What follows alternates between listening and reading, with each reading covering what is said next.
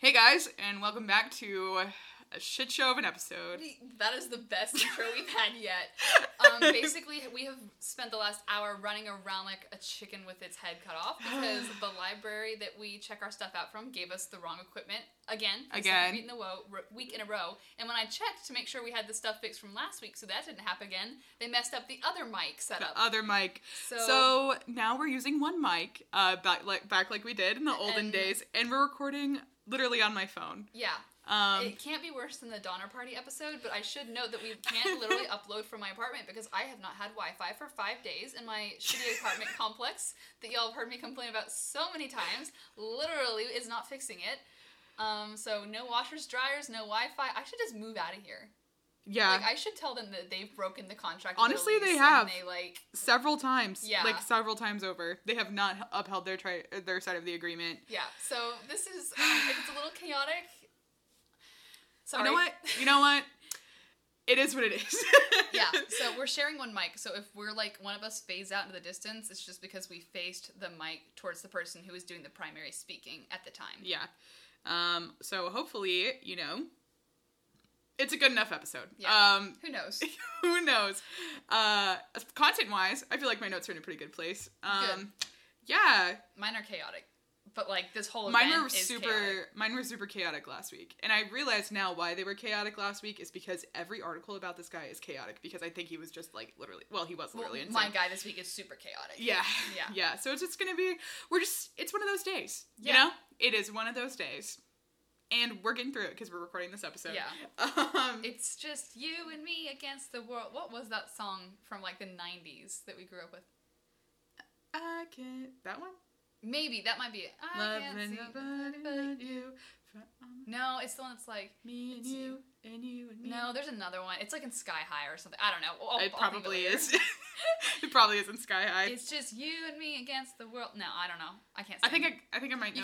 I can kind of hear the rhythm, but I don't think the words are exactly right. You know what? We'll get to that later. Yeah. You know what?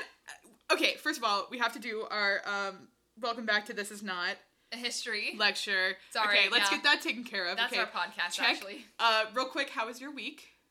Really good. Like, that's good. The rest of the week was fine. Today it's just been mass chaos. Yeah, you and our friend Emma hung out yesterday. Yeah, I finally got some. I just looked at her picture and it's super cute. Isn't it? I know. Yeah. It's gonna be a beautiful photo shoot. Yeah. Oh my god. She's doing a Dia de los Muertos, like, Day of the Dead themed photo. Like, she's doing the whole dress, and we have worked out the rest of it. I'm making this lace black collar for her. Oh, that's so cool. Yeah. And you finished your dress. I did. Oh my god, yeah. I finished my big green dress, the interchangeable one with all the different pieces. So it looks so amazing. I'm literally gonna have to, like, throw a ball. No. So the thing is, one of our friends wants to have a Shrek themed party, and I was like, Kat, you have to go as Fiona and wear your green dress. the best use for it so far. Absolutely. But yeah, no, I'm very excited to have an event someday, maybe, to wear that dress too. But hey, now I'm like, you keep working at historic homes. You never know. Oh, I know. I'll be wearing it to our big Christmas event. Oh, There's nice. A big Christmas dinner. That's a good Christmas dress. Yeah. So I have to play flute at it, so like I have to lace that corset not so tight. Basically, yeah. That's gonna be a live reenactment of what is gonna happen at that event. Yeah, exactly. So yeah, I'm excited about that, and now all I have to do is decide what project I'm working on for my TikTok followers next. That's exciting. Yeah. If you would like an opinion on that, hop on over to Kat's TikTok at the Low Key Catastrophe, and you will get not only to see the dress in all of its completed glory, but to vote on what's happening next. Yeah. So I say go do that. Yeah. As her cross-promotional right as there. her in real life friend, I will offer you opinion in real life and not on TikTok. Yeah. But we can discuss that later. We'll discuss. I'm supposed to have fabric arriving soon. Ooh. But with the front office here, who knows? They might never let me know that my package has arrived, because that's very fitting. They didn't tell me that all my textbooks had gotten here for a week, and they're supposed to call and email. And I was like, none of my stuff got delivered, and I don't have my textbooks. And then finally I walked in, and I was like, hey. And they're like, oh, it's probably over there. And it's just a table, a dining room table. Oh my god. Piled, like, so high with packages. And I was like, I'm gonna scream. That's so stressful. The funny thing is like, when I lived at my old apartment where we did have to go through the office to, like, get mail, I would always look at, like, the people sorting mail and be like, I want to do that job. Well, and I think it's a holdover from the Grinch. Probably. Probably. It's just weird knowing that they were letting people go through so people could have taken anyone else's packages. Ridiculous. I was like, that's not... Yeah, that's not safe or what you do. But, yeah. How was your week? My week was a week. It was pretty average. You know, did some school, did some work, hung out with some people. Nice. Including you. Yeah. Yeah. Yeah, I did see you. Yeah. You did. I saw you a lot. Yeah. Just like every other week. Yeah. And right now. But yeah, nothing major to report other than like the state where we currently are in its legislation. The place where I unfortunately currently am. Which is Texas. Which is sucking ass. Which right now. I'm sure if you're listening to us, you know what's happening in Texas. Yeah. So we don't need to rehash that. Just know that we are... This would have been a good week for talking about like... Well, what who the hell happened knew we were gonna... Oh, I should have talked about... I'll talk about it in the next few weeks. I'll talk about Henrietta Lacks soon. Yeah, And, like, after we watch the movie.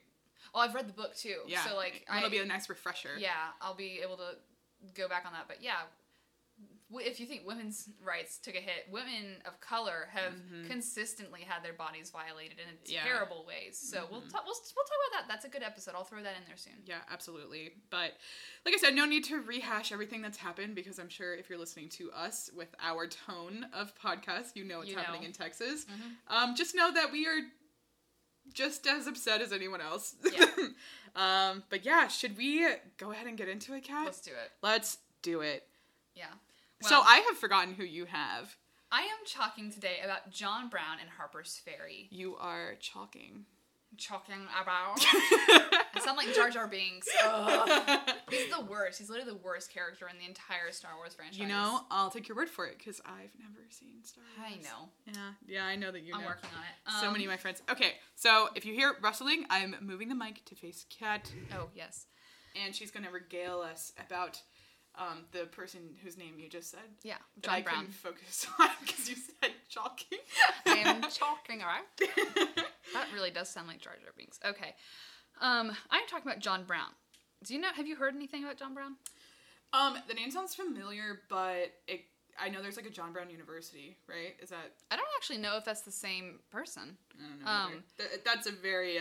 It could be. John Brown is a very nondescript name. Yeah. Well, I asked Emma yesterday, and she had never heard of John Brown, and I realized John Brown was a very pivotal person in my understanding of history. And then I realized I think it's just the way I idolized him in my head, because I don't think that a lot of schools talk about him because he's a very controversial person. He shouldn't be controversial, but he is. Interesting. So, for those of you who don't know about John Brown or Harper's Ferry, I definitely have heard of Harper's Ferry. Yeah. But... Well, Harper's Ferry is a town. The event itself was because there was an armory there, and John Brown, who is a staunch abolitionist and was willing to physically attack and get aggressive. Is this the slave? He tried to lead a slave rebellion. Okay. Yeah. Yes. Through Harper's Ferry. Yes, I've probably heard of that Harper's Ferry and the slave rebellion, but I'm bad with names. Yeah. Well, and it's not talked about as often as it should be, and I think it's very pivotal because it's arguably the powder keg for the Civil War. Yes. Like the way we talk about shot heard around the world and the Revolutionary War and stuff. This is a huge catalyst moment for America when it comes to. I'm glad you're doing this. This is very American history. I need to refocus on some of that. Well, we have some coming up. I'll say if you soon. keep doing not American histories, it's okay because I can do more of those. That's true. Well, by American history, I mean Eurocentric. Textbook? Textbook stuff, not like weird stories from exactly. Yeah. Okay, well, I also want to make known before I start into this, John Brown is a white man who tried to lead a slave rebellion to free all the slaves and basically collapse the Southern economy, which would inevitably lead to violence. And I don't want to perpetuate the white savior complex. John Brown is not like the white savior of, what could have been the white savior of the South in slavery. He's just a very important figure because, like I said, he starts off a lot of the violence around the Civil War, and it also created a huge martyrdom. It created a huge actually the battle hymn of the Republic is related to John Brown. It's very interesting. He knew Harriet Tubman, Frederick Douglass. He was a fascinating person. So he's definitely a figure. Yes. Yeah. He's arguably the most staunch white abolitionist. That's what it sounded like. It's probably he was the white guy there. Yeah, and like, again, not the white savior complex. It's just a very important story to talk about. Yeah, for sure. And I think it's interesting the what ifs in history, because what if it had worked and he had managed to... Yeah, and what got me wanting to do this was actually there's a TV show called The Good Lord Bird that one of the actors from Hamilton was in it, and so I was like, I mean, I love Hamilton. Yeah, I'll go watch this, and I was going to binge it this week, and then my Wi-Fi went out for the past few days, so I have not been able to watch it. But I did the research on it anyway, and so now that I know the story, I can go back and watch the TV show educated. Nice. And you can be like, that's not accurate. That's not accurate. Well, I've heard it's very loosely based, which I almost kind of like more, so it's good that I know the background now. If it's loosely based, you can forgive easier. Yeah. In my experience, you're like, okay, that's not right, but they weren't striving for accuracy. Yeah. Well, it's like The Great. I adored that. The costuming, incredible. Not historically accurate. And it says literally on all the commercials, like, loosely based. And I was like, still a phenomenal show. Still loved Fanning. Like, I like all of it. But I also, you watched it knowing this is not correct. Yeah. And for it's like book adaptations. Yeah. Where they're like, we're not going to try. It's like the the Series of Unfortunate Events movie. Yeah. How, like, they knew they weren't going to do all 13 books. So they did what they could. Yeah. So yeah, knowing that you don't know much about this is interesting because it was big to me. Maybe because in my brain, this was such an important person to be a white abolitionist that stepped forward, and I was like interested in that. But when Emma said she'd never heard about it, I wondered if it's just something maybe in Texas or other southern schools they don't teach it as much. Maybe as we get into it, because you'll start to understand. Yeah. Well, you'll start to understand and remember. But it was interesting to me how many high reputable sources had articles and stuff on this guy for something that's not taught in schools. I never heard of it as the catalyst for the war, but all the research I did, I was like, this directly impacted the start of the war. So it was interesting to have so many high quality sources online about this and stuff. So yeah, I'm gonna start off, I guess, by kind of describing John Brown and then go into the events of Harper's Ferry, because it is integral, like his raising and stuff, to how he ended up being. Some people will argue that he is a terrorist, and you know what, by modern standards and definitions, I can't completely argue with you, but he saw that the country holding humans as slaves and as human beings as property should be met with violence rather than perpetuating oppression, which is a big discussion. Like, at what point does violence become terrorism, and what point does it become activism? Well, I think that you see that same conversation again during the Civil Rights era. Yes. And any movement. You saw it a lot during BLM. Yeah, BLM, women's suffrage, like any movement that is... It's like, if you are... that is dealing with people's rights as individuals. What right do you have to fight for them physically and militantly? And what point is too much? But, like, when people's rights are at stake, like, what point isn't? And, you know and then you think about what's actually happening, how physically, like, horrific slavery was. It's like, wow. If any of those things called for violence... physical violence. It's slavery. Yeah. Jinx. We jinxed hard there, but no. So yeah, I want to say that to keep that in mind. That I think a lot of people don't talk about it because he did some very shady things, but like also slavery. Yeah, you know, absolutely. Yeah. So he was born on May 9th, 1800 in Connecticut to a Calvinist family. John Brown was one of many children, and their family could actually trace their lineage back through the American Revolutionary War, where his grandfather died, all the way back to the Mayflower and Plymouth. Wow. Like, so very American. If anyone had a right to be, like, a staunch, like... Americanist? I know, I was about to say, like... No, I can't say that. That has implications nowadays. It has implications. Well, no, like the patriotism movement now is linked to the evangelical movement and all the other stuff. Nationalist is kind of what I was gonna say, and then I was like, I can't say that now. Yeah, maybe not. Yeah. But the family eventually moved to Ohio out of the wilderness, and this has a lot of anti-slavery sentiments in Ohio, and I didn't realize that Ohio was so progressive at the time. But they were. Time. Yeah. Well, then you go to Ohio. What was I about to say? I don't. Now you go to Ohio and it's like, I don't actually Confederate flag up here. I don't actually know the demographics about how Ohio. It's super conservative, I think, for the most part. It's rural. Well, I mean, to be fair, people will probably say the same thing about Texas. Well, yeah, it's rural. One of the girls in our cohort, when I was talking to her this week, she's like, I had no idea there were like this many progressive people, and I was like, you have to find pockets. Well, after the game night, when yeah. we were talking about like the problems that our university has, how it's not progressive enough, all this stuff, she was talking to me and she was like, I'm actually really excited. Like, I didn't realize there were that many progressive people in here. And I was like, you can find them. For sure. You'll usually find them in higher education. Yeah. And you just have to look for the right people. Yeah, there's pockets. So the South is not a lost cause. Like we're here. Help us. So yeah, but out in Ohio at the time, at least, they're surrounded by other abolitionists. In fact, the father of Ulysses S. Grant worked for John Brown's father. Huh. So like, it's always weird to hear about all these people who were like involved in politics young and like had familial ties back to like the founding. It's just crazy because you realize how small some stuff actually was at this time. And interconnected and everything. Yeah. John Brown's father, Owen Brown, was a staunch abolitionist as well. He actually ran a house in the Underground Railroad. Awesome. So John Brown was growing up directly exposed to the ideas of like revolution and fighting back. Yeah. And when he couldn't really finish his elementary education where he was out in Ohio, so he ended up going somewhere to study under another staunch abolitionist there as well. And when he's 16, he leaves the family's tannery business to go study in the East and finish out more of like a higher education. At one point, it seems like he was thinking about going into the gospel ministry, but as he starts getting ready for college and stuff, it turns out that he has some sort of chronic inflammation in his eyes that made it hard for him to like study consistently or something. I wasn't quite sure what. I don't know if they know exactly what it was that bothered him or ailed him, but he knew he wouldn't be able to like go through the full college kind of program. Mm-hmm. He taught himself instead to be a land surveyor, and then ended up opening his own tannery with his adopted brother. And there is one thing about John Brown. He bounces around a lot. City to city, state to state, job to job. He doesn't really hold down. At one point, he like announces bankruptcy, and he's like fined, put in prison. Bankruptcy! I didn't say it. I declared it. But there's this little sweet widow who tends to bake him his bread and everything, and he convinces her to move to the log cabin on his property and just kind of be his housekeeper.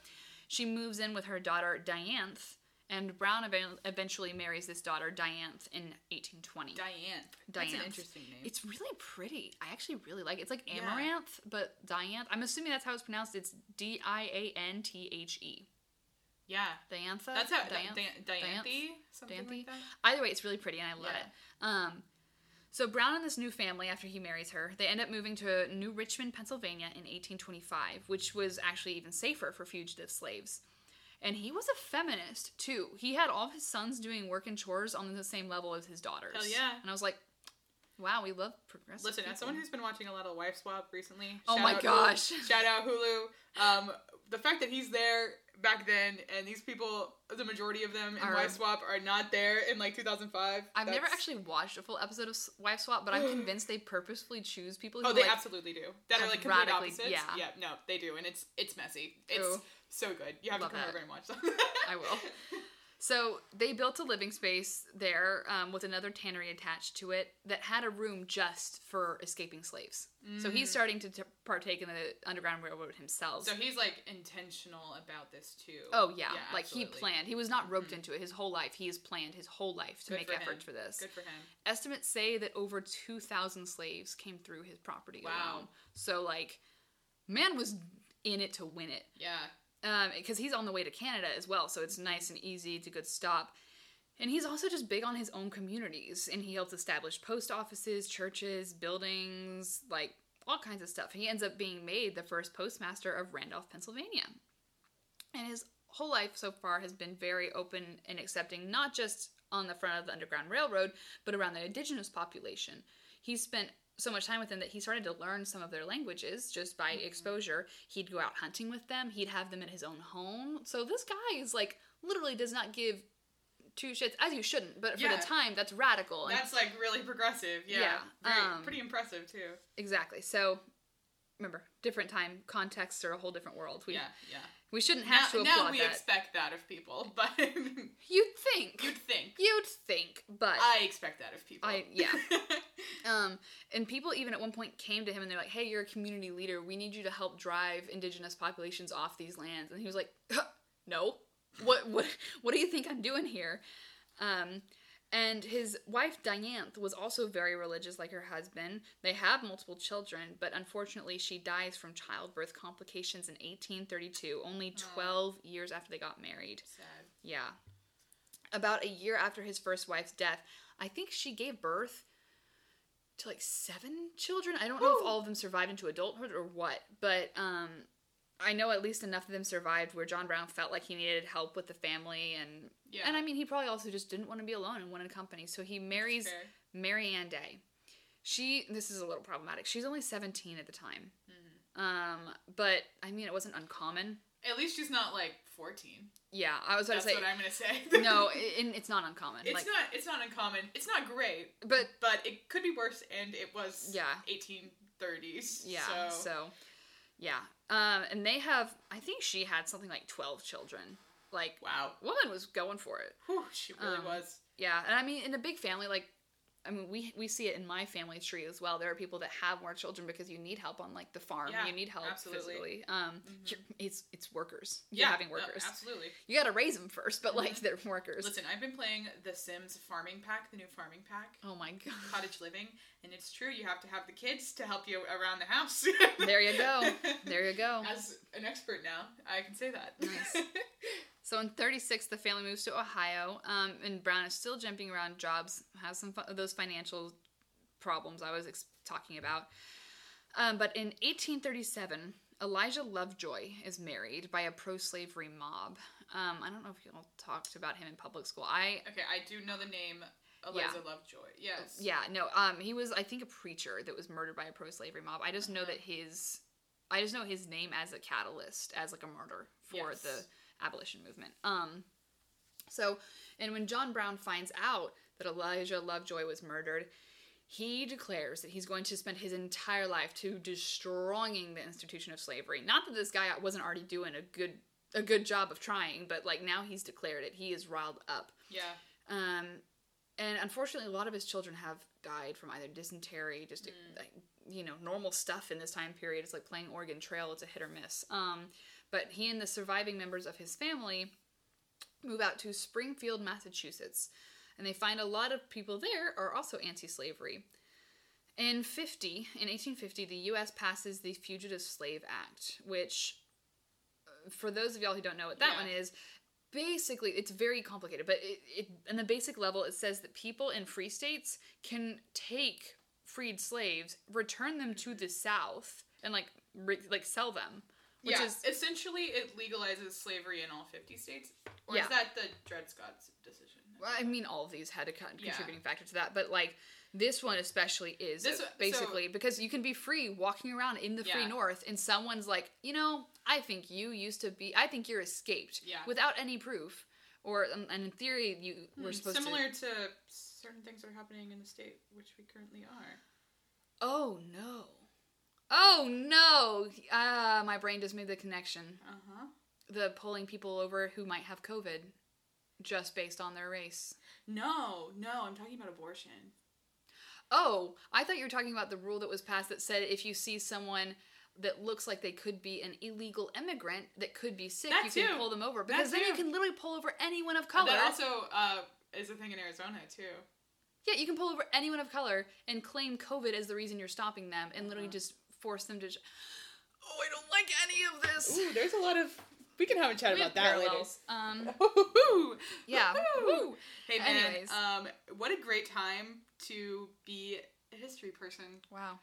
We can write a really good continuity change over time essay. We could. Maybe that's... No, we already have our essay topics for that class. No, shit, you're right. Yeah. Lame. Yeah. So, John Brown realizes how absolutely bullshit this Fugitive Slave Act is, and how it's basically a cover for legalizing slavery everywhere. And in return, he forms a group called the League of Gileadites, who run around basically making sure that people aren't recapturing freed slaves. Yeah. And it's incredibly effective. Apparently, like, his little town, like, manages to basically scare off, like, any bounty hunters at all. I love that. Yeah, so he's going all in. This man is like, I'm going to take matters into my own hands. Yeah, he's like not in my town. Down in Kansas at this time period, Bleeding Kansas is going on, which, for those of y'all who don't know about that, I'm realizing now how many facets there are leading into the Civil War. Oh, absolutely. That's why if we ever did a Civil War episode, it would be a 10 series. parts. Because there's Compromise of 1850, there's Dred Fugitive Scott. Slave, there's Dred Scott, there's Bleeding Kansas. There's literally so There's so much. many, yeah. So Bleeding Kansas is basically when the state is about to break out into its own civil war. The tensions between anti-slavery and pro-slavery is basically starting their own war. Some of Brown's adult sons and their families were actually down there already, and they let him know. They're like, things are getting really bad. We're completely unprepared for attacks. So Brown is like, okay, guess it's time for me to head to Kansas, and packs up his stuff and heads down there.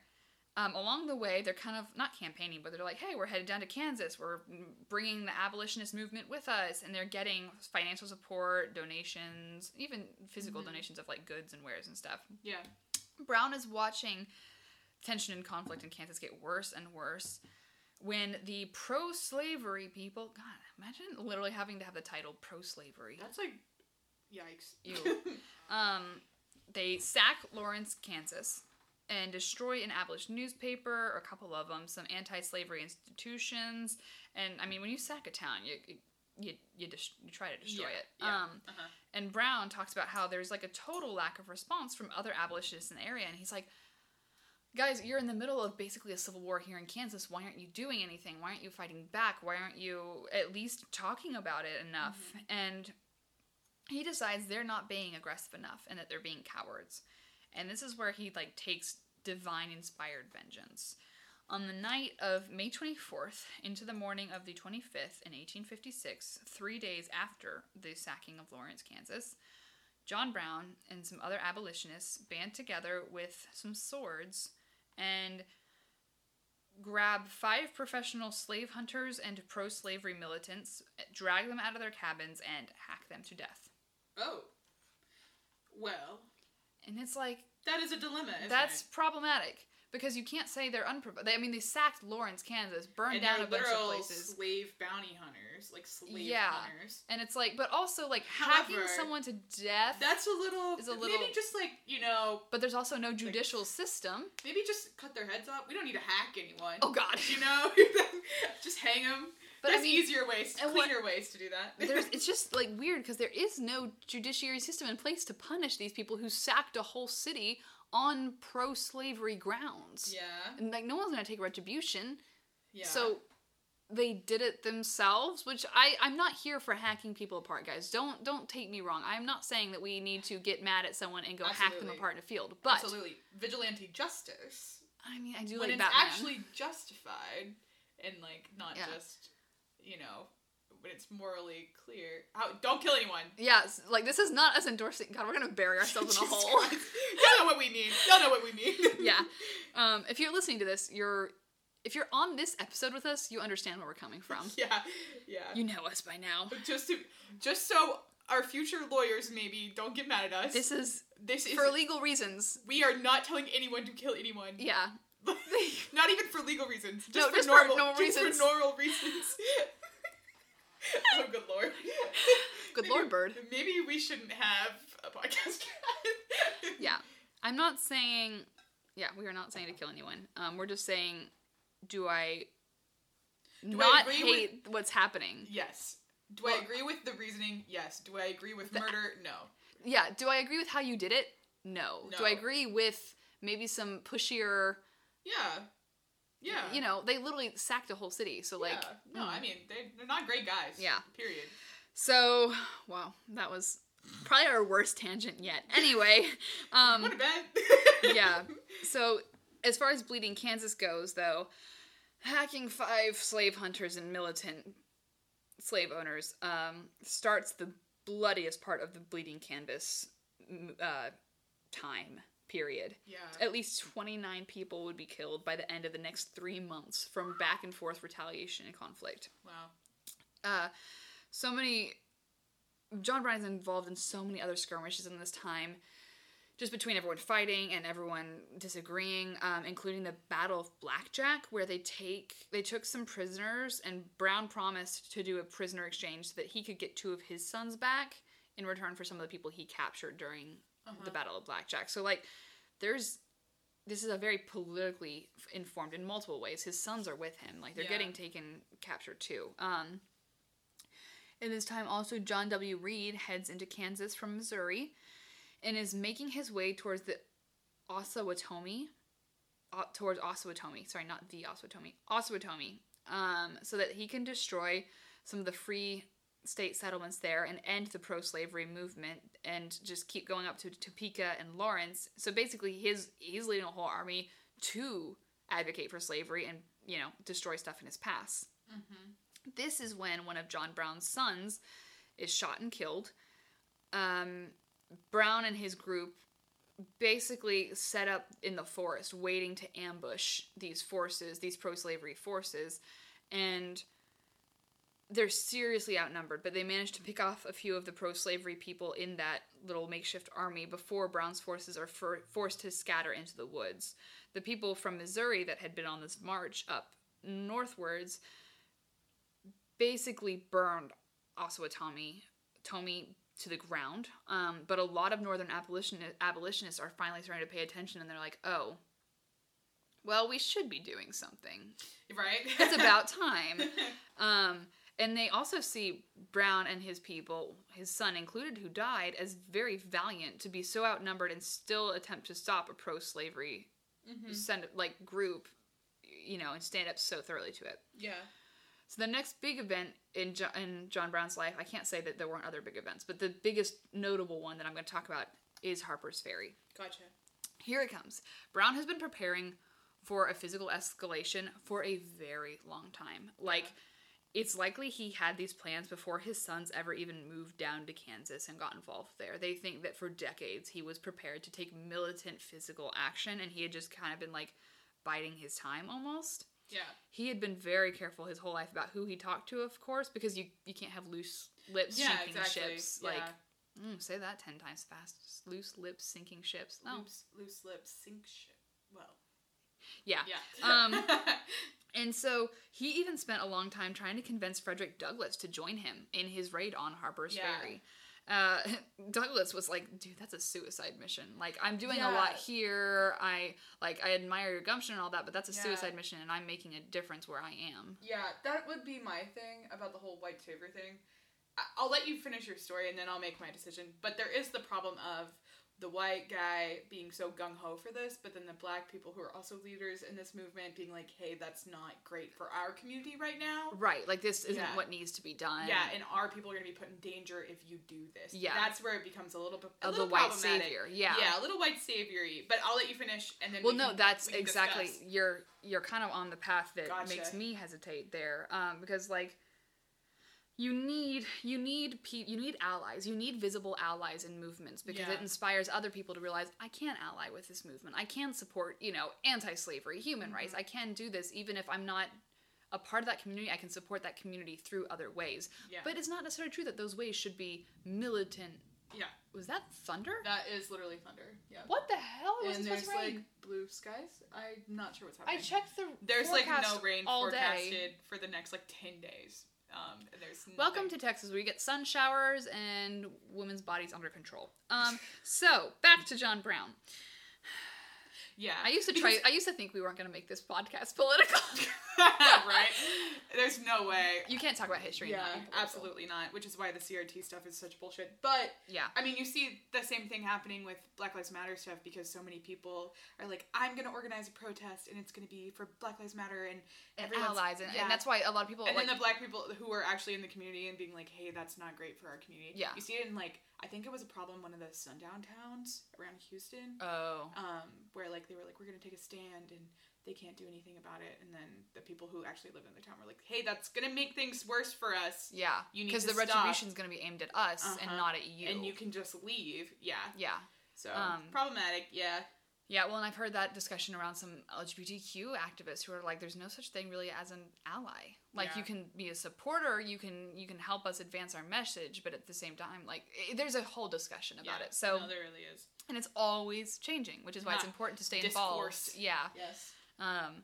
Anyway, so yeah, Frederick Douglass is like, boy, you're gonna get killed. Yeah.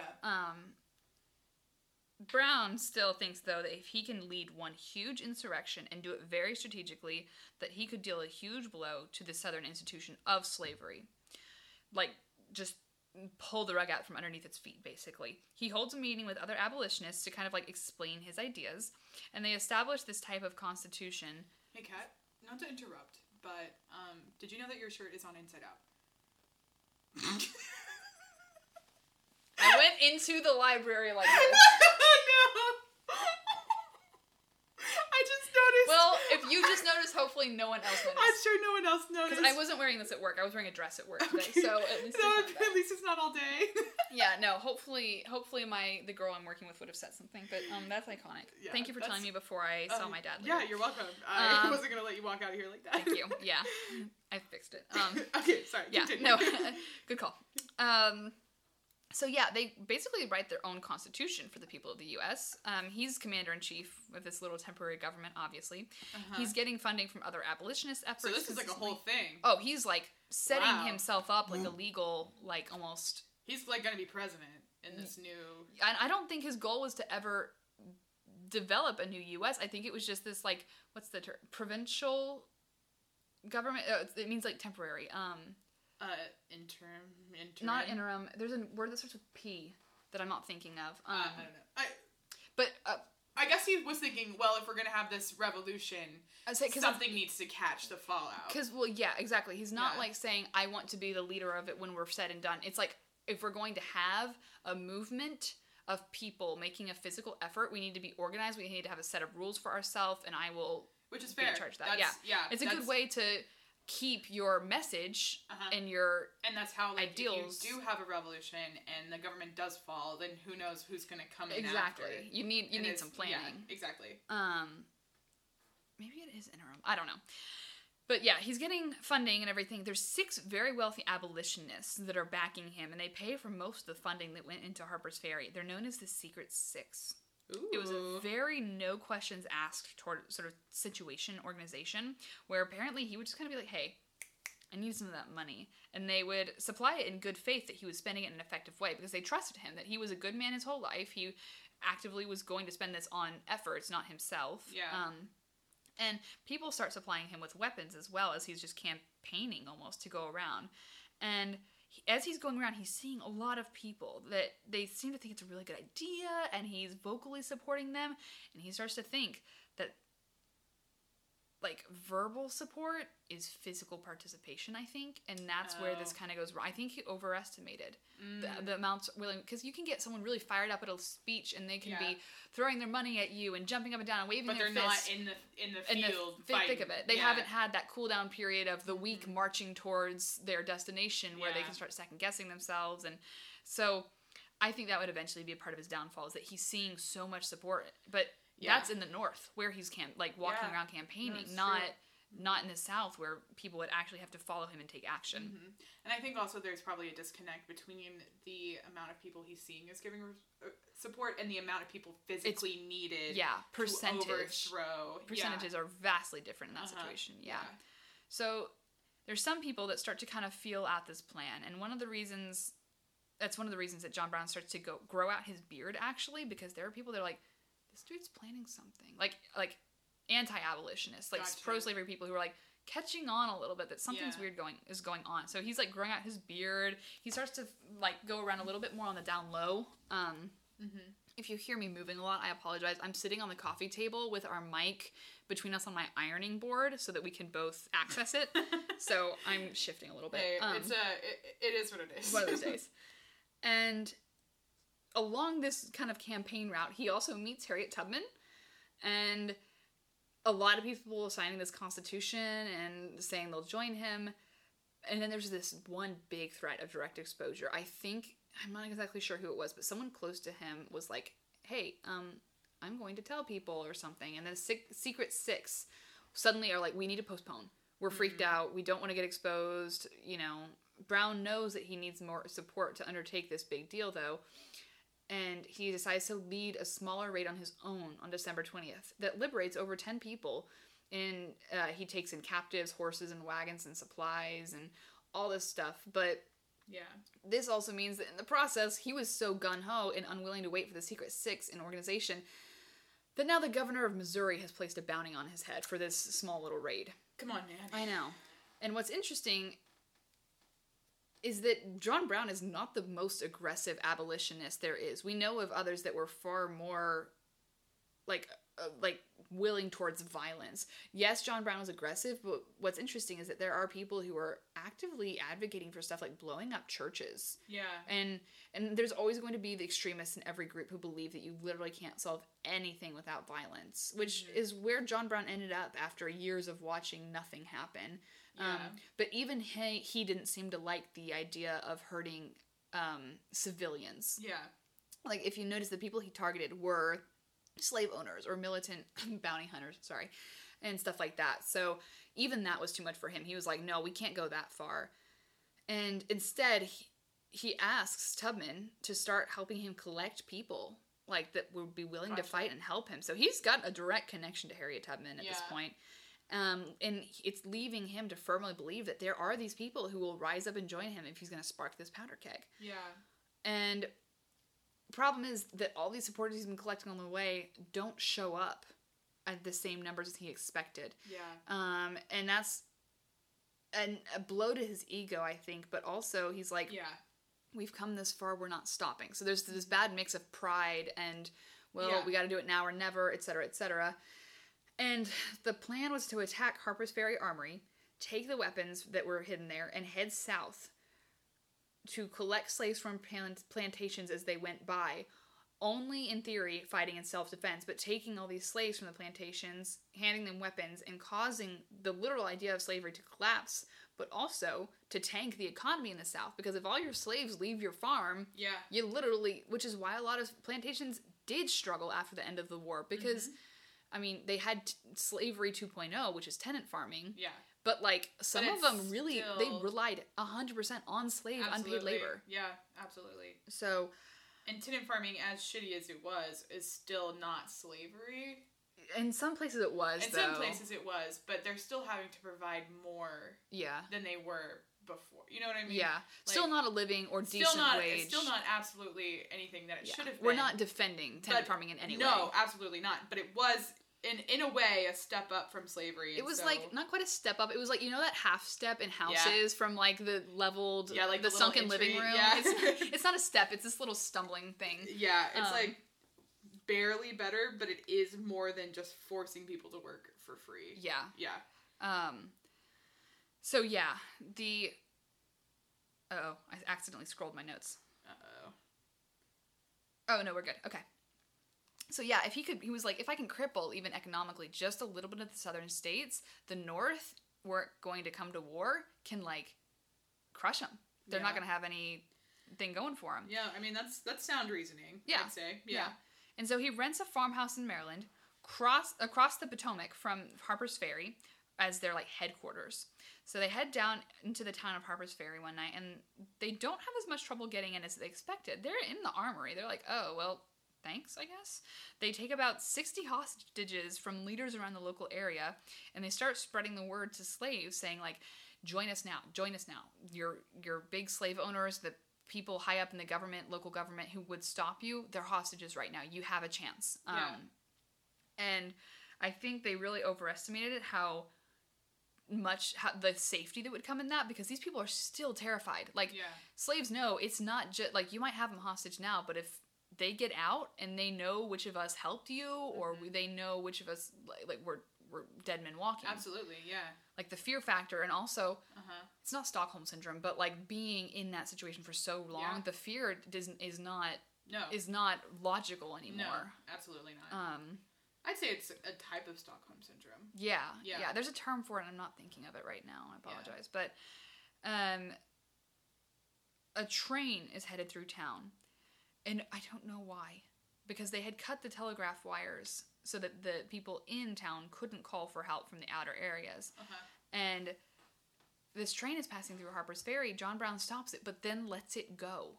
Okay. He lets it continue on, and at the next station it stops at, there's a working telegraph. So the train conductor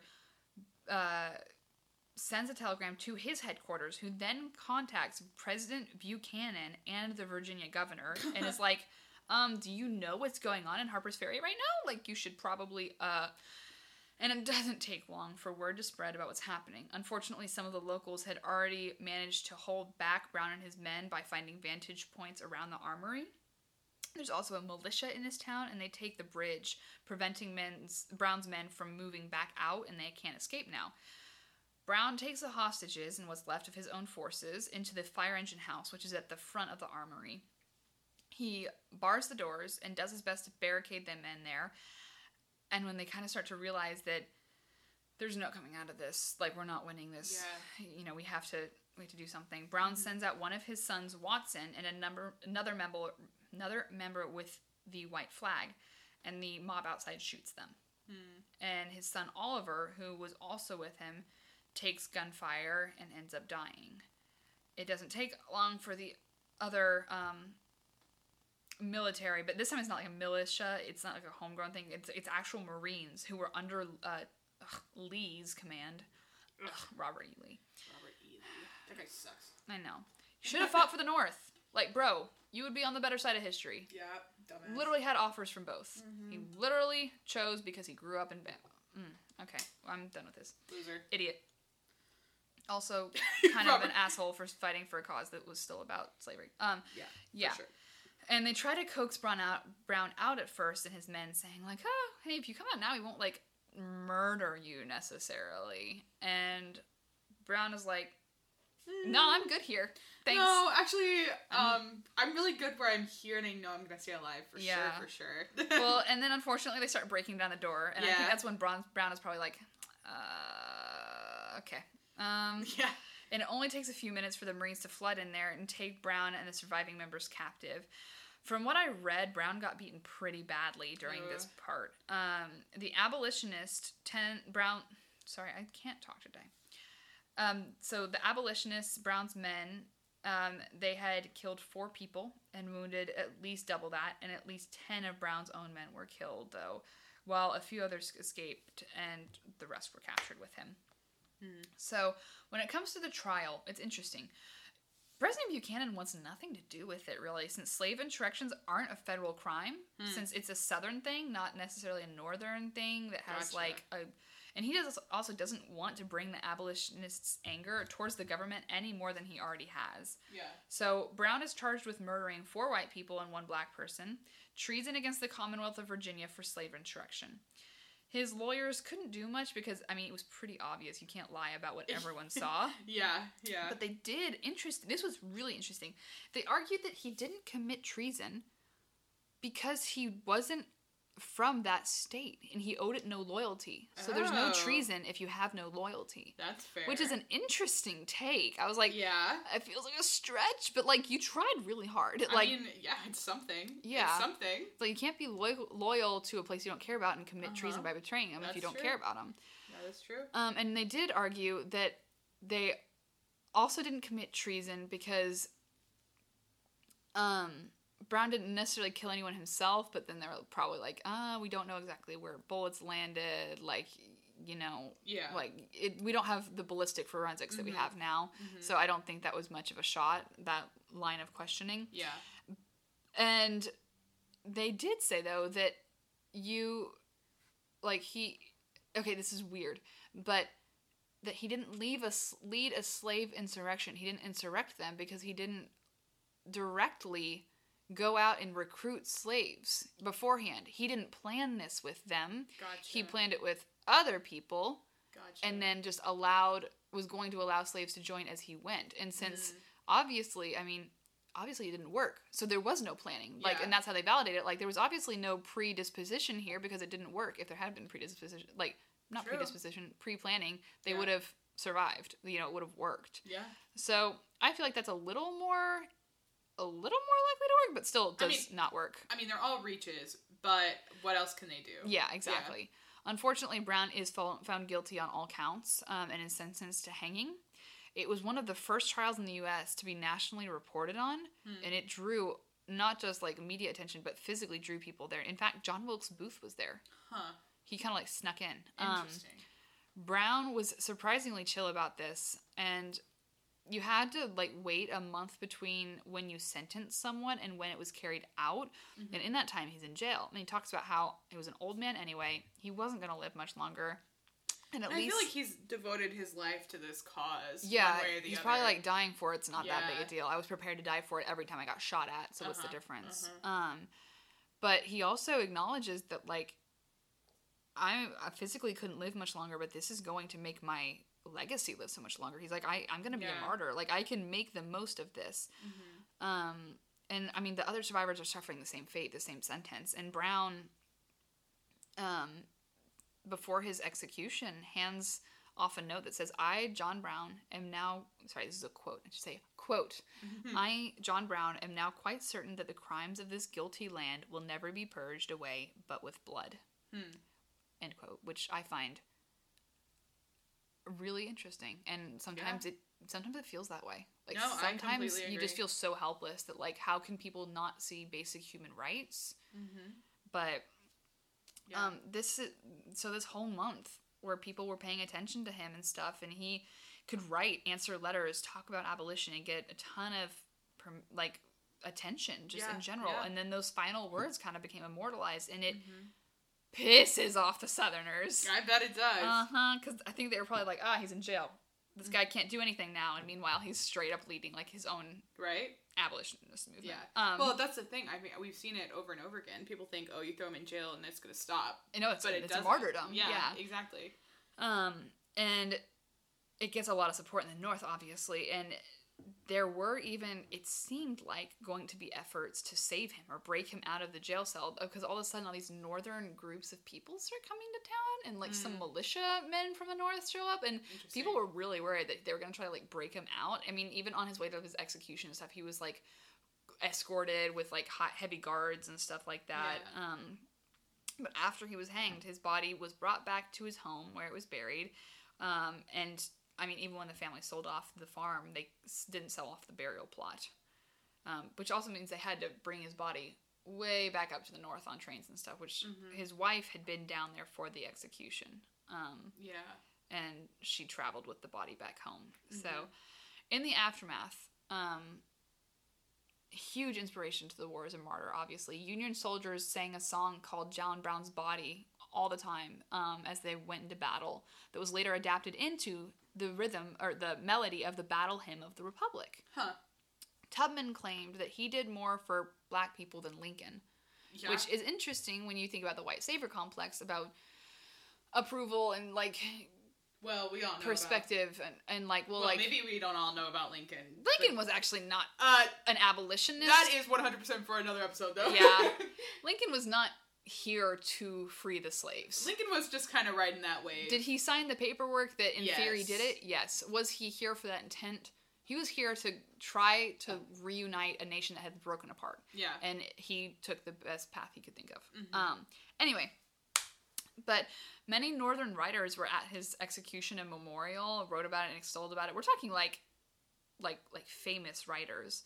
And it also ignited what this extremist movement of John Brown's inspired the North to start moving south, and allowed the war to start and Lincoln to settle the score. And it all makes for a very problematic discussion about, like, violence and what role it has in human rights and sticking up for people who can't insurrect on their own, or like trying to give them the chance. Like, and obviously, historiography-wise, because we always got to talk about it, the South hated Brown for so long. So long. They literally built a statue to the white man the first white man that his raid killed, and, like, refused to acknowledge him as, like, and I mean, it is your take personally on if he's a terrorist or not, or if his actions were justified. But there are always critics about peace and everything. It's been over the past few years that John Brown has really started being talked about again in a controversial light, I think, because we've got this resurgence of Southern, like, the lost cause in the South here. We're seeing a lot of that narrative. However, discreetly, even if it's not under the name of the lost cause, some of that, like, holding back, like CRT, not being able to talk about that, John Brown, for a hot second there, had some good appreciation, and I think it's a controversial opinion again, which is why public schools, at least in my experience, tend to say, John Brown led a raid on Harper's Ferry, tried to bring the slave rebellion, and that's it. Yeah, I feel like that was the extent that I knew about that. Yeah. It was like a one flashcard on a test. Because it's a very complex conversation, and you need... It's not, I mean, you can debate it. Everyone has the right to debate it and learn it in high school and stuff, but, like, it does take learning and understanding of the context of intersectionality, of all these other things, to educatedly discuss that. Yeah, absolutely. So, some say he, started the war, but some, and caused millions of deaths, but some people say, he was killing slavery, and, and that was worth the cost. So, yeah, I wanted to end on, there's more I could talk about, but, like, just being a progressive person his whole life is a sort of endearing thing. I mean, that, in my perception of him, that is almost a radical thing, too, at the time, to be so intersectional and inclusive. But, like, when I said that there were Northern authors at his execution memorial, I wasn't kidding. Henry David Thoreau actually was one of them. HDT! Yeah, our man. One person's man. One of our old professors. Yeah, I was going to say, he wrote, I heard, to be sure, that he had been hanged, but I did not know what that meant, and not after many number of days shall I believe it. Of all the men who are said to be my contemporaries, it seems to me that John Brown is the only one who has not died. Which is... He's right. He was the martyr. He was carried into every battlefield and song and campfire stories and inspiration and that's, I mean, you can form your own opinion about individual pieces were obviously not the best move. Individual actions he took were too violent, but at the end of the day, you have to, can you pick someone's life apart as a whole or in pieces, and that's a discussion that not everyone's going to agree on. And I don't even know what I think about it, to be honest. There are pieces of me that are like, slavery was never going to be peacefully resolved. And it wasn't. It was not. No, and especially when you build a whole region's economy off of slave something labor. Like slavery, it's not going to end pretty. Because as we've learned, if we've learned anything over the past year and a half, economy trumps literally everything. The economy will always, in a capitalistic society like this will always be valued over human life. Yes. And it was that way in the 1800s, 1700s, and it is that way now. But I mean, I don't know. I feel like that is a conversation. But that was really good, Kat. That was really good. I feel like I learned a lot. I mean, I always do, but especially today. I'm excited to watch The Good Lord Bird now, and, like, knowing that, and maybe it'll inform my opinion a little more, but... Like you said, there's discussions past just was it right or wrong? Like, what does it do for the white savior complex? What does it mean for the rest of the efforts of the war? What, so... Yeah, absolutely. Absolutely. No, that was really good. Thank you. Well, I'm ready to hear about some murders. Okay, sorry we had to take a little break there to get everything situated. Make sure that our mic had been recording for the last hour. As far as I know, it was. Yeah. Let's hope it stays that way. Let's hope. If not, then you'll hear it in an emergency episode. Well, we record that. Yep. Okay. Well, as Kat said, we're gonna get into some murders. Except, we're not doing that. We're not doing that. Not that part. Not that part. We're talking about the other parts of this. Yes. We did the murders last week. If you're here for true crime, then go to last week's episode. Yes. Number 31. 30. Yeah. So, as I just said, I'm not gonna go into murders. And honestly, last episode, this is not a true crime podcast. So I didn't cover the murders in full detail. If you want that information, you can find it in other places. I'm sure My Favorite Murder has it. Absolutely. And That's Why We Drink probably has it. Yeah. Probably dozens of podcasts. I know for sure the Wikipedia article has a very, very detailed description of the murder of what happened on those 2 nights. So the information is out there. I will not be relaying it. In fact, I won't be talking about the murders at all very much this week. This week is very much more about the kind of psychology behind Manson, how he got to where he was, and how he convinced over 100 people to follow him pretty much blindly. Yeah, so quick recap of last episode. We went over kind of his storyline, timeline kind of things, and we also discussed the 2 big murders. Those were not the only murders committed by the Manson family. However, they are the most in pop culture. They are the most honestly in the history of this event. Yeah. The most impactful murders that the Manson family committed.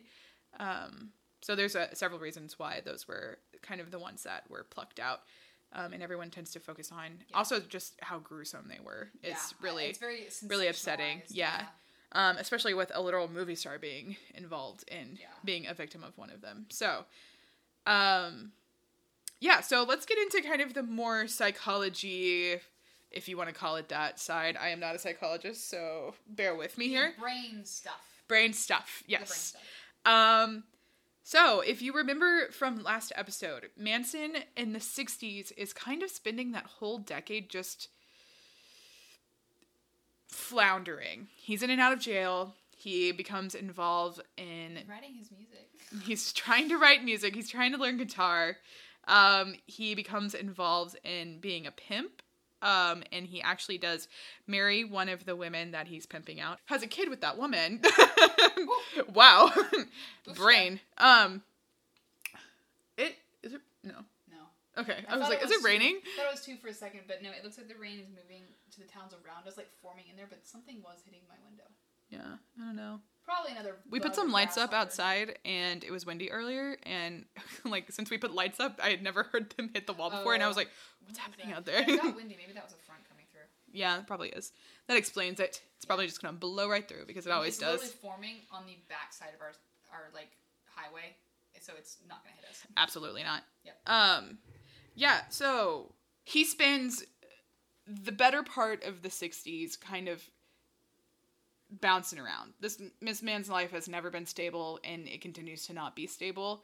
But also in the 60s, while he's in and out of jail, he's using that time to kind of perfect his skills as a manipulator. And I did talk about this a little bit last episode. And he also spends that time developing this weird obsession with the Beatles, which, to be fair, it was the 60s, and so was literally everyone else on the planet was also obsessed with the Beatles in the 60s. Fever was no joke, guys. Yeah. It's like... That would be a good episode. Mm-hmm. However, his kind of... Let me see how to word this. So... He was always manipulative. In fact, teachers of his from when he was a kid, when asked about it, they're like, yeah, he was really standoffish, but the one time when he was super, approachable, nice, actually engaged with other children is when they could give something to him. Mm-hmm. So he has these tendencies from day one, basically. He's a manipulator from the beginning. However, he realizes that if he wants to control people the way that he wants to control people, he needs to fine-tune those skills. Yeah. And one way he approaches this is by studying religion. Not only for teaching, because a lot of his messaging is based off of Christianity, and he does, in fact, at some point call himself the Messiah, because what cult leader... I was about to say, it's the standard protocol. I know, I just, whatever. At this point, if you're not a cult leader if you don't think you're Messiah. No, obviously not. So, obviously, there's some, Christianity influences in there, and he definitely uses a lot of that imagery when he's kind of spewing this BS of the race war and everything he's determined that will happen. But he also is studying the way that religions have controlled people. Specifically, he is studying how... No, sorry, I'm saying okay. To you because I have a feeling where this is going. Yeah, do you know what I'm about to say? He's studying how Scientology... Yep, that was my guess. Yep, is controlling people, which I think is really interesting because Scientology is still kind of not... It's the 60s. It's the late 60s. So, they weren't founded very far before this. I know L. Ron Hubbard was still publishing books in, the 50s. Yeah. So, I was kind of surprised that they're already seen as this, force, like controlling force enough to catch his attention. Yeah. And for it to be like for that to be worthy of study. An established enough. Yeah. Yeah, system. And he's able to like identify that as like these people are controlling people. Also, if we're able to identify why that Scientology is controlling people as far back as the 60s, why have we not talked about it more before now? Why have we allowed it to continue to exist? Anyway. Well, the problem is that no, I can't. There's a lot of problems with Scientology. No, I'm just gonna say that like freedom of religion is a very touchy subject because there are other religions that are.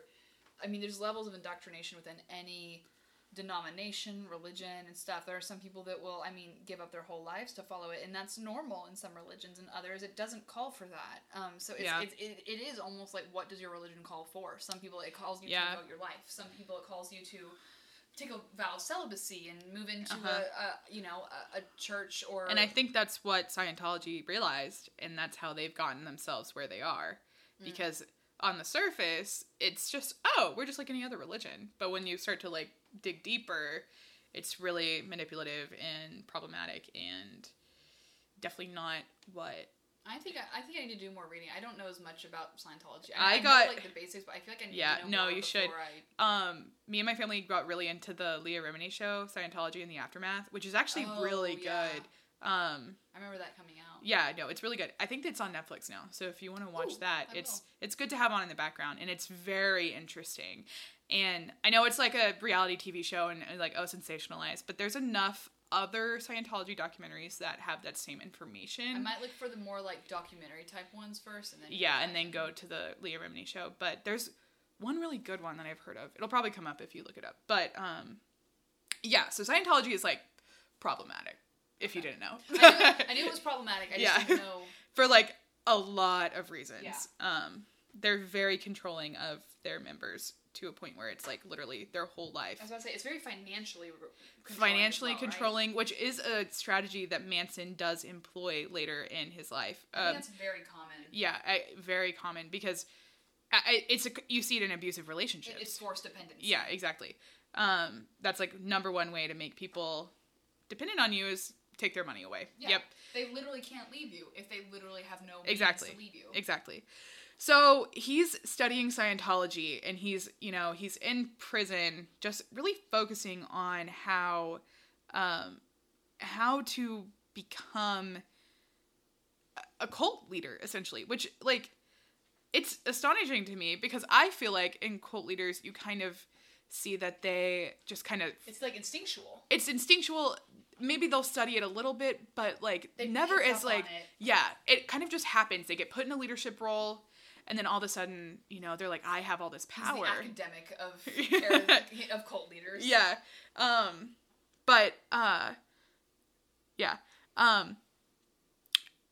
For me, it was really interesting to see how rehearsed this was, and maybe it's just because he was in jail for so long that he was like, you know what, I'm gonna use this time to develop my skills as a cult leader, which like, okay, not what I would do in jail. Yeah. I was gonna say there's a lot better things to do in jail maybe like read a little bit, work out, get your GED, there's lots of options learn a language.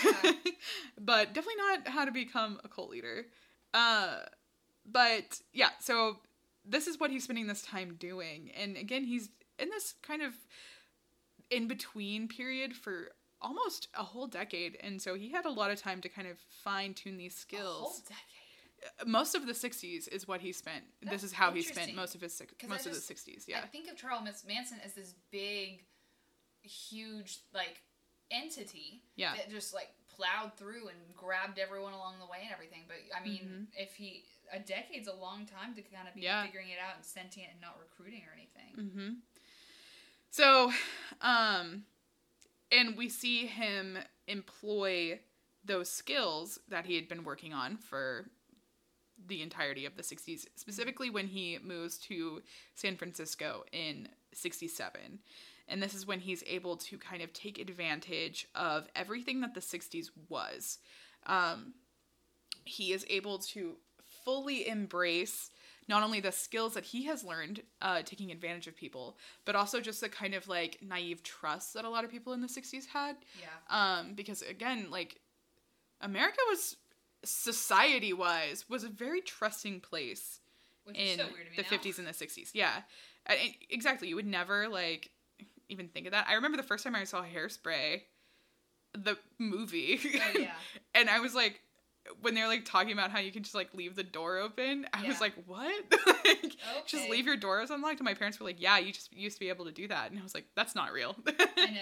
Well, and then there's parts of the country where you still can. Like, communities that genuinely look out for each other so tightly that, like, you can let your children run amok. Yeah.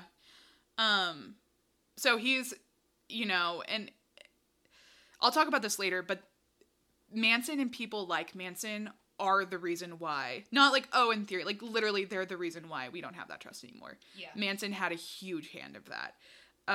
So he's in San Francisco, the peak of this like free love, drugs, commune style living. And he's able to take advantage of it. So he's in San Francisco. And he realizes, and I kind of touched on this last episode, but he realizes he has an opportunity here. He's like, all these people are hopped up on drugs. They all already want to live in a commune. There you go. And they all already want to have sex all the time. So he's like, I'm going to take advantage of that. And so he markets himself as a self-help guru and kind of plants himself in the Haight-Ashbury district of San Francisco. And as I talked about before, his first, what we consider a family member, was a librarian who worked for UC Berkeley, and she became kind of key in recruiting future people to the Manson family, as you kind of seen a lot with like that first female member of the group, especially because, you know, men realize that women are more trusting of other women usually, and so they use other women to manipulate. However, I do think that that librarian was not involved for long, especially because she is not part of the key group that carries out literal murders a few years later. We love that. Not so good for her. Murders. So during his time in San Francisco, he is recruiting more and more to his family, and he kind of develops this way of manipulation and kind of honestly mind control of these people. So using a combination of sex and drugs as a means to control his followers, he manipulates them into trusting him 100% and convinces them that he is the Messiah, because of course. What's scary is we've seen that lately. Yeah, he would often have members of this Manson family take LSD, again, using the drug that was popular of the day. He would have them all take LSD, and then he would sit there and rant these huge religious things about how he was the Messiah, and like convince them and basically indoctrinate them while they were drugged, which is like that's literally like mind control. Ultra shit, right? Yeah, that's like mind control. Like when you're on LSD and someone's just telling you things, you're gonna probably believe it. Yeah. He also he uses the message of free love to his advantage, as I talked about before, like controlling these women enough to where he would literally sell out their bodies to gain favor for his group. How much of the teachings is really about free love? Because like in Jonestown, they talk about how communal everything is, but I figured it's different between each cult. The emphasis put on physical connection. As far as as I was trying really hard to find sources on like what he was actually teaching. Most sources just talked about how he would talk about how he was the Messiah. Okay. So I think it worked in tandem with the free love, because he was preying on that specific group of people who already bought into the free love. Okay. You know what I mean? Yeah. So he didn't have to do much teaching on that because it was already there. At least is what I would say was happening. Okay. Because I had that struggle when I was researching Jonestown, because I was like, it talked about how they weren't encouraged to be in physical relationships, but that like it was a very communal thing, and they were like sharing children and that whole. Yeah. Well, I think as a whole, this Manson family and everyone who like lived with Manson at these various locations kind of subscribed to whatever goes. Gotcha. I do think that Manson was ultimately the one that they all deferred to sexually, which again comes with makes sense cult leaders. Yeah. Doesn't make sense as in that should happen. Makes sense as in I understand that from a cult leader's perspective why he would do that. It makes sense in context. So I think also too there was a real appeal to the on some level, there was security offered by being involved in this Manson family. Because, again, people were, like, homeless in San Francisco. Majority of the people who were coming to San Francisco were living on the streets. This is what Jonestown did, too. Yeah, exactly. And so for this guy to be offering them a place to stay, even if it was some librarian's apartment, that was a big appeal. And even though he was super manipulative and it was not a safe environment at all, in that way, there was a level of security just by purely being not on the street. Yeah. You know? And so it Four had that walls is appeal. better than open air. And food, you know? Yeah. So there was that appeal too. And so he used all of these things to kind of recruit people. At its peak, the Manson family included over 100 people, Whoa. with 30 people considered to be in the inner circle of, like, the people who were closest to Manson. Okay, that's bigger than I thought. Yeah, Because I me knew too. it wasn't as big as Jonestown, but I didn't realize it wasn't, like... Yeah, no, it was a considerable amount of people. And this might be a little graphic, so I did think it was an interesting story and worthy of including. But if you have young children listening, maybe skip forward 30 seconds. So as I talked about last episode and a little bit earlier, he did use women's bodies as bargaining tools, basically. Yeah.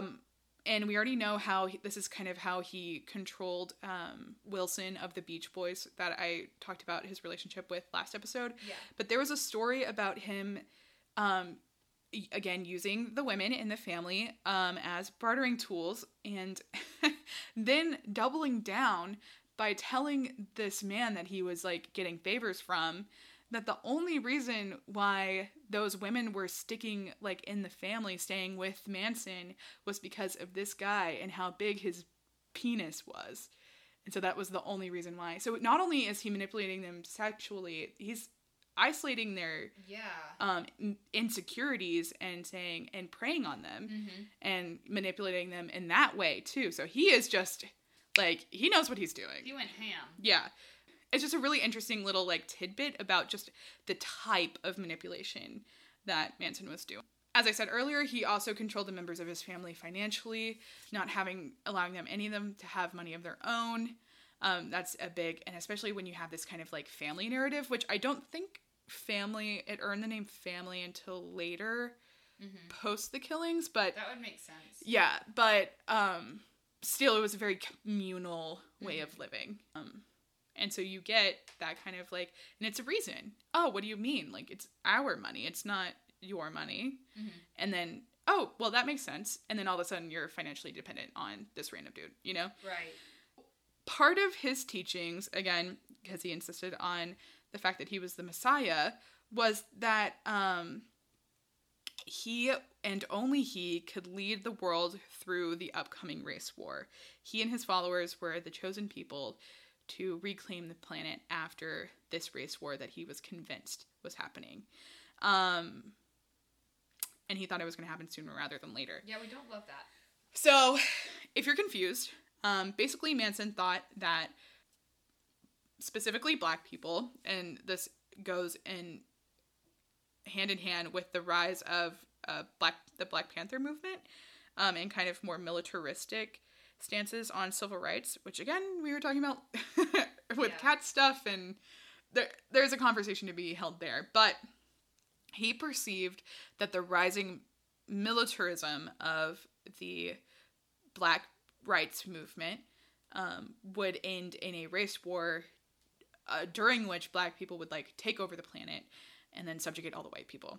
And he thought that in that new world, he and his followers would rise up for something he called the pit, which is, like, I don't even know. Like, I don't even know what that is. Hold on, let me have a little paragraph here.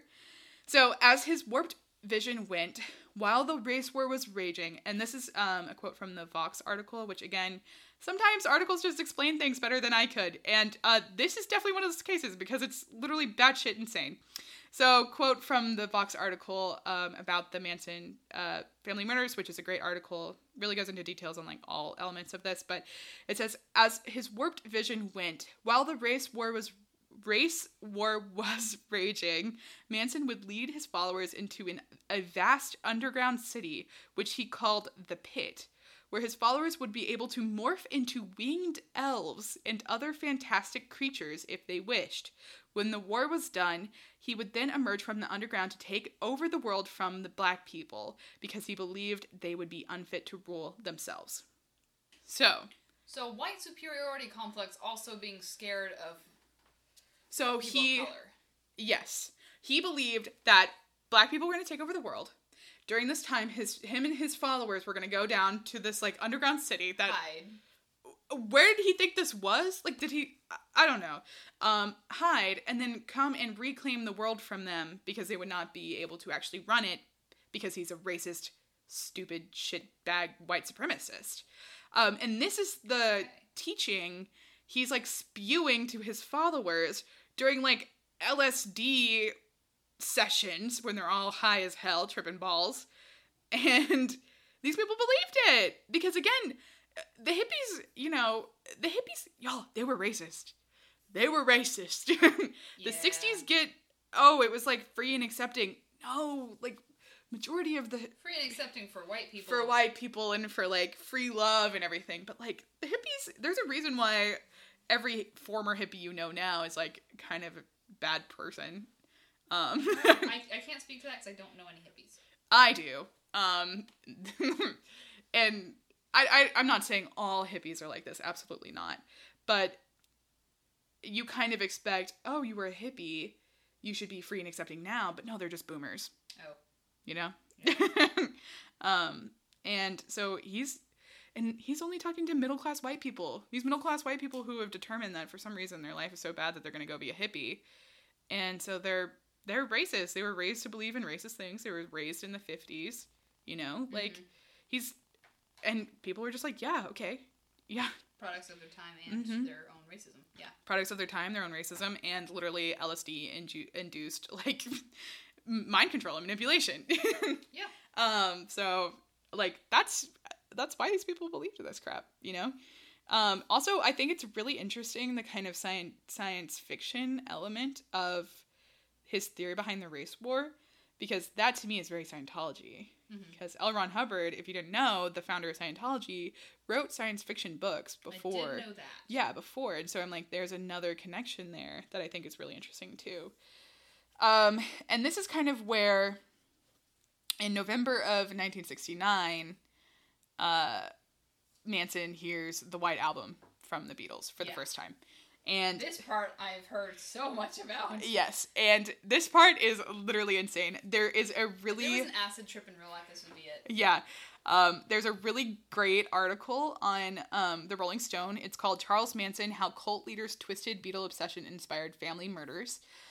They go into a deep dive on how the Beatles themselves felt about it, their kind of responses to it, and the exact reasoning behind Manson's perception that the White Album is what it was. Not and the Beatlemania was strong enough in and of itself. Oh, it absolutely was. But for some reason, Manson decided that he would put his own spin on it. Oh no, that it was like meant for him.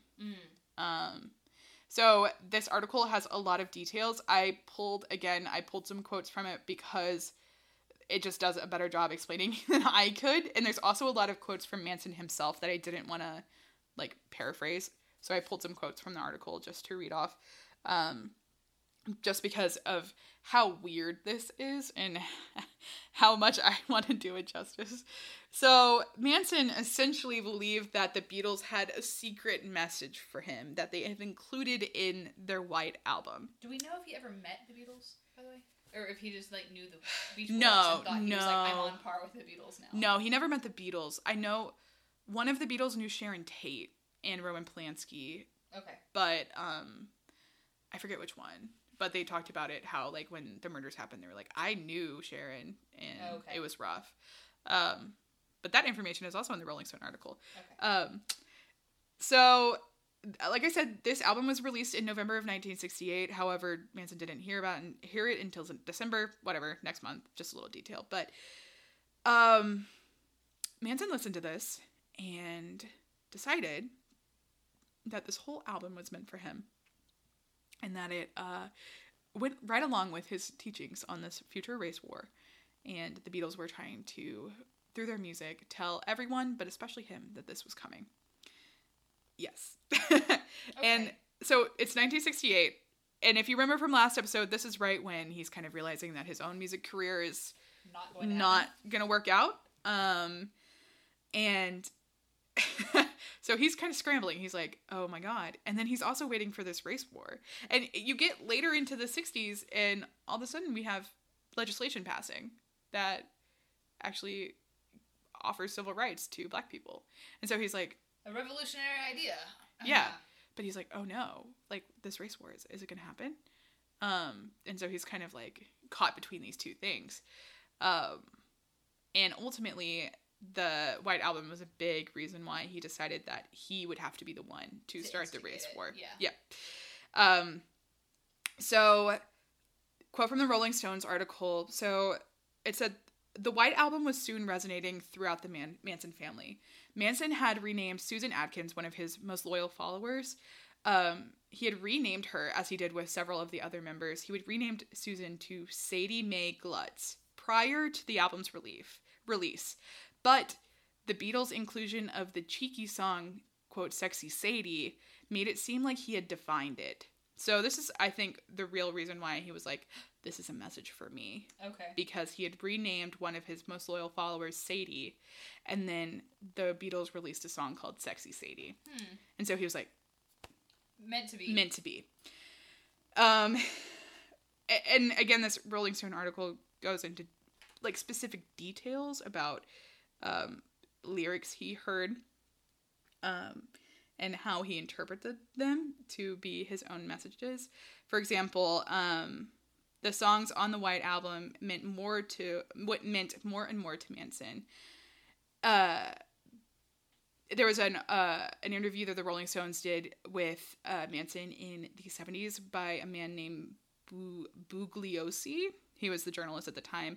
And he wrote in that article that the song Rocky Raccoon, which if you're hearing this, my mom and my brother, I did include this information for you, which was a goofy melodramatic number that began in India with McCartney, Lennon, and Donovan making up a cowboy named Rocky Sassoon, was to Manson a veiled story of an African-American uprising. The slur, the second half of Raccoon, which I'm not going to say, struck Manson. Rocky's revival, it means it's coming back to life. Manson told Rolling Stone in 1970, the black man is going to come back into power again. And to Manson, the song Happiness is a Warm Gun, perhaps Lennon's most double entendre-filled song, meant that the Beatles were telling Blackie to get guns and fight Whitey. That was a quote from Manson. Manson really is a racist piece of shit. Oh, he absolutely was. All the songs on the album were influential to him, but the songs he liked the most were Blackbird, Piggies, Revolution 1, Helter Skelter, and Revolution 9.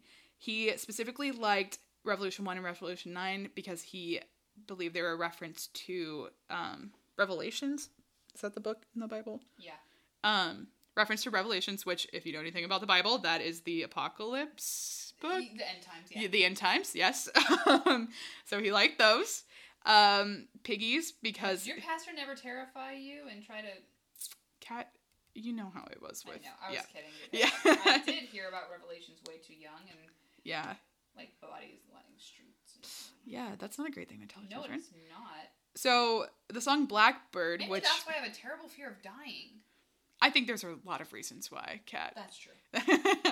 So, Blackbird, if you've heard Blackbird by the Beatles before, it's like an acoustic song. It's about... It's like a lullaby. Yeah, and it was written by McCartney to be about a black woman during the civil rights movement in the U.S. However, in Manson's mind, this specifically addressed African Americans viciously fighting the establishment. Okay, honey. So, the man who interviewed Manson, Bugliosi, figured that the Beatles were said that Manson figured the Beatles were programming the black people to get it on, and start doing it, with lyrics like, Blackbird singing in the dead of night, take these broken wings and learn to fly. You were only waiting for this moment to arise. And if you remember, including it being literally written on the walls of the LaBianca family's house in blood. Rise was a big word to Manson. Yes. So that's so we have several songs here that were influential to Manson.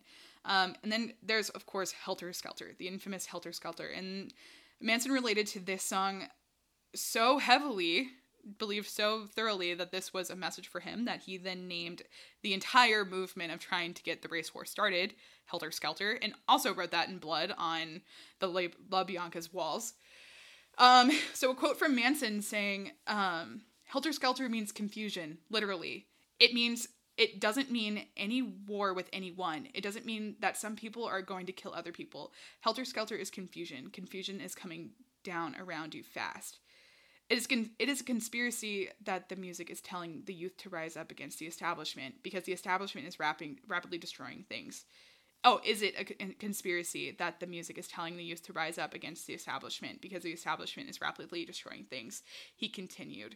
The music speaks to you every day, but you are deaf. You are too deaf, dumb, and blind to even listen to the music. It is not my conspiracy. It is not my music. I hear what it relates. It says rise. It says kill. Why blame it on me? I didn't write the music. And that was a quote from him in court when he was being tried. So also an idiot. So he's like literally trying to blame his belief in the race war on the Beatles? He skipped a couple steps there for me. I'm not quite following his reasoning, but like, okay. Yeah, so that is, and again, if you want, specific things, the article is a really great resource from the Rolling Stones. They really go into it, and it was really interesting read. But I'm not going to read for you the whole article, but I did want to pull his quotes, because they are crazy. Yeah, so all of this culminated in his belief that it was his and his followers' duty to start the race war. And so on the night of August 9th and August 10th, they went out and tried to start the race war. And they specifically used Black Panther iconography to try to blame it on the Black Panther Party. And their hope was that if people saw what they believed to be the Black Panthers starting a supposed race war, that other Black people would join in, and then we would just take over and become a whole thing, which of course did not happen. Instead, it took about 4 months, but instead, the Manson family would be arrested. 4 months or 4 months? I think it was at least a few months. Oh my gosh. I know for sure the trial took 4 months. And what's even more infuriating is following the murders of Sharon Tate and her friends and the LaBianca family, the Manson, 20 members of the Manson family, including Manson himself, would be arrested twice before they actually arrest them for what the hell? The murders. Twice it was charges relating to around stealing cars. One of the arrests and raids on one of the farms they were living on at whatever point, they arrested 22 members of the family. Both times they just let them go because I guess they didn't have sufficient evidence. They also had nothing connecting them with the murders at this point. It actually took the arrest of Susan Atkins, who I mentioned before, Sadie, apparently. So one of the arrests did end up with her being in jail more permanently. And while she was in jail, she bragged to one of her cellmates that she had committed the Tate murders along with her family. That's the stupidest thing ever. Yeah, that in combination with another member of the Manson family who during one of the raids was like, hey, I've been trying to get out of here. Can you help me out? To the cops.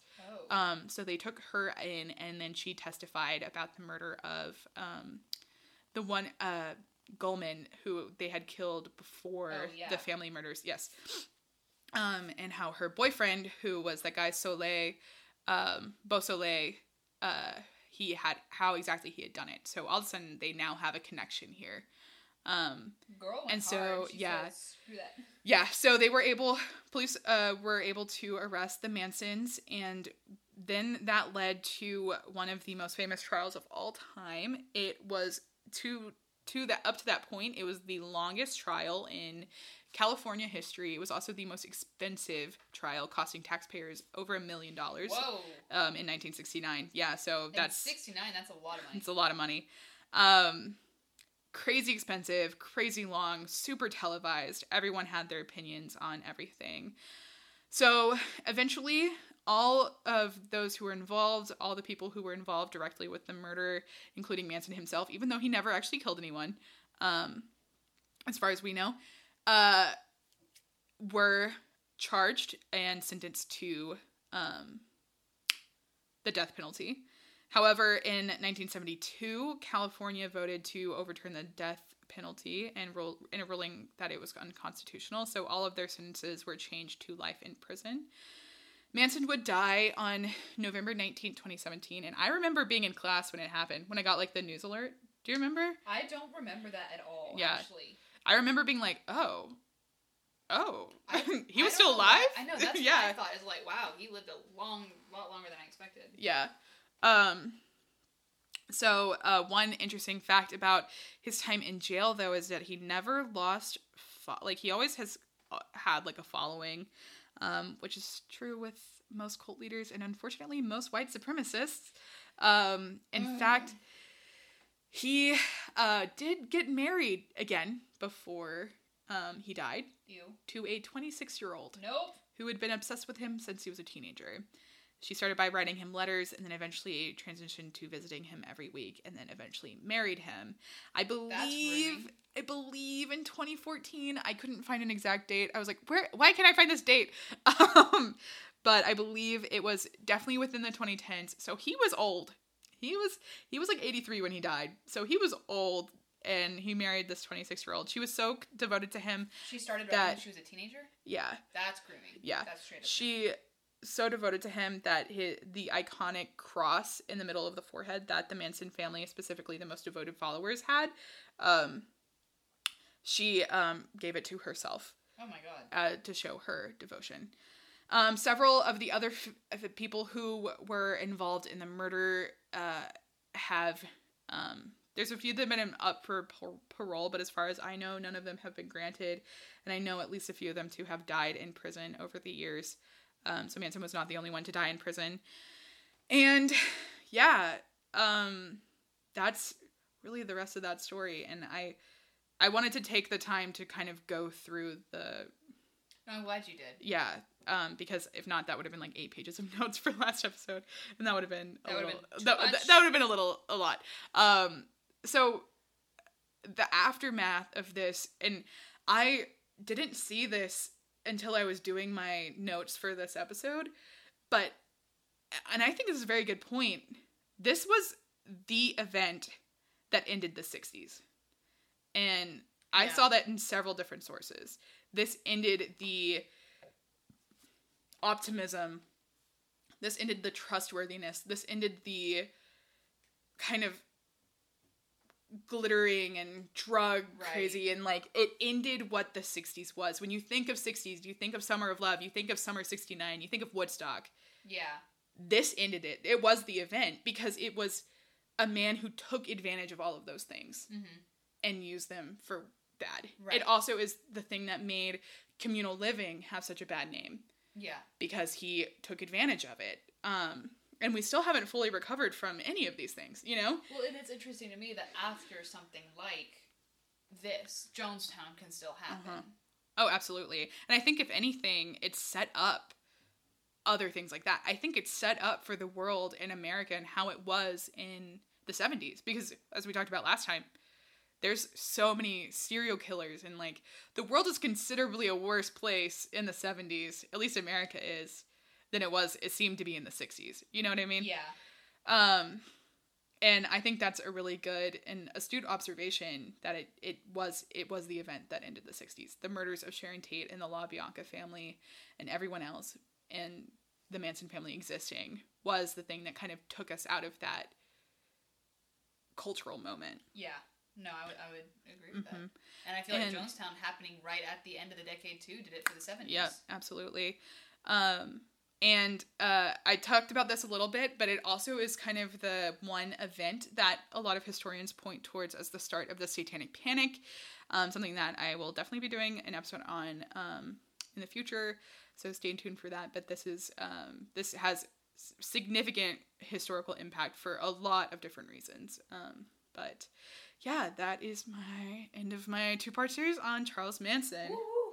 So I hope this one was a little bit more cohesive than the last one. I don't think the last one was uncohesive at all. Okay, good. I felt like it was kind of all over the place, but that could just be me in my head. I think, I've convinced myself before that some of my episodes are, like, literally unlistenable. Yeah. Well, yours was good today. Oh, so, thank you. Yeah, but that's that on that. Yeah. Hopefully I explained things properly. I think great. You did a fantastic job. I learned and I also I've got and all of the things that need to be done. Yeah, it also was for me because I didn't know too much about all of this either before I started doing notes for last episode and this episode. So well, and if you're like us and you don't know something about a topic and you want us to research it for you, we will. Just let us know at our Twitter first, I guess. Our Twitter is at TINAHL podcast. If it'll fit in however 240 characters. 280 characters. Yep. And if it's more than 280. Hit us up on email. This is not a history lecture at gmail.com. We would love to hear from you. Mm-hmm. Ideas, thoughts. My cohort gave me some really cool topics the other day, so I'm excited to bring some of those your way. But if there's something you're missing in history class or your history lecture, turn to us because this is definitely not a history lecture. Oh, wait. Apple reviews. Yeah, remember to please leave us a review wherever you can, specifically Apple reviews. It really helps us out, guys. Please, please, please, please, please. Also, I feel bad. That was really cohesive ending, and that was like really smooth, and I felt good about that. And then we forgot our reviews. Well, you know, it is what it is. Every review you leave is one more drop of rain we might actually get in our stupid town. Okay, please leave us a review. I would kill for some rain right now. I know. It's disgusting. It was like 105 degrees today. And it will be literally for the next 10 days on the forecast. And it makes me want to bang my head against the wall. So save us. Leave a review. Save us, please. And in the meantime... Save us and the grass. Yes. In the meantime, hope you have a great week. Yeah. Hope you come back and listen to us again next Tuesday. We will talk to you then. Bye. Bye.